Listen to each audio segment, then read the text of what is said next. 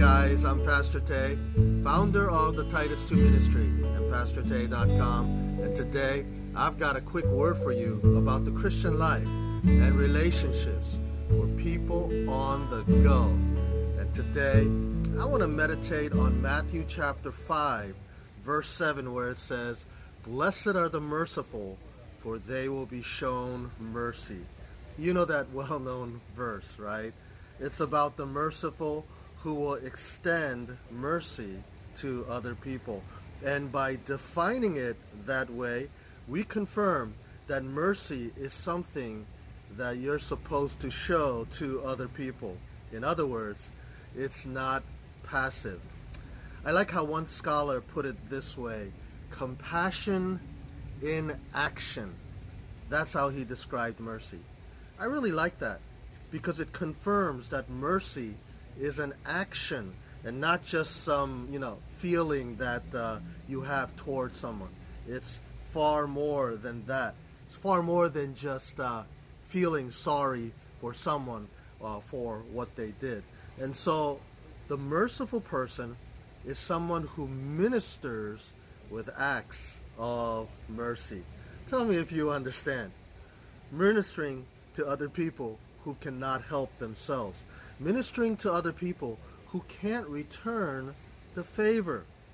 And so the merciful person is someone who does acts of mercy. I can't pronounce words this morning. Ministering to people who cannot help themselves. And so when you really think about this, it's about forgiving people who have sinned against you and not holding anything against them. And when you guys do that, show mercy in that way, God says in Matthew chapter 5 verse 7 that mercy will be shown right back to you. And that's a blessing, that it comes right back to the merciful. They're going to be shown mercy. You're going to be shown mercy. And that is the reciprocity, a fancy word, reciprocity that we're talking about here. Now, I want to say as a caveat that it may not be the case that the people on earth will return the favor. You may show mercy but not receive it back. But regardless of how it plays out, you should continue to show mercy because it will indeed come back to you. Maybe not from others, but certainly from God Himself, who will show His mercy back to you because you have been merciful. And so it is that the merciful will ultimately be shown mercy. And so Jesus confirms this one chapter later in Matthew chapter 6 verses 14 through 15, where He says, "For if you forgive men when they sin against you, your heavenly Father will also forgive you.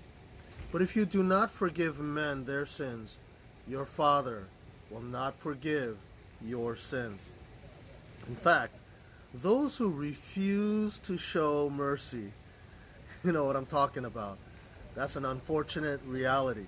Those who refuse to do it, the opposite comes back to haunt them, as James talks about in James chapter 2 verse 13, where it says, "Judgment without mercy will be shown to anyone who has not been merciful." But here in Matthew chapter 5, verse 7, the merciful is a blessed man or woman, okay? Because it all comes back to him or her, maybe not always on earth, but always in heaven. And so today, consider the blessings that come from a life of mercy to others. Blessed are the merciful, for they will be shown mercy.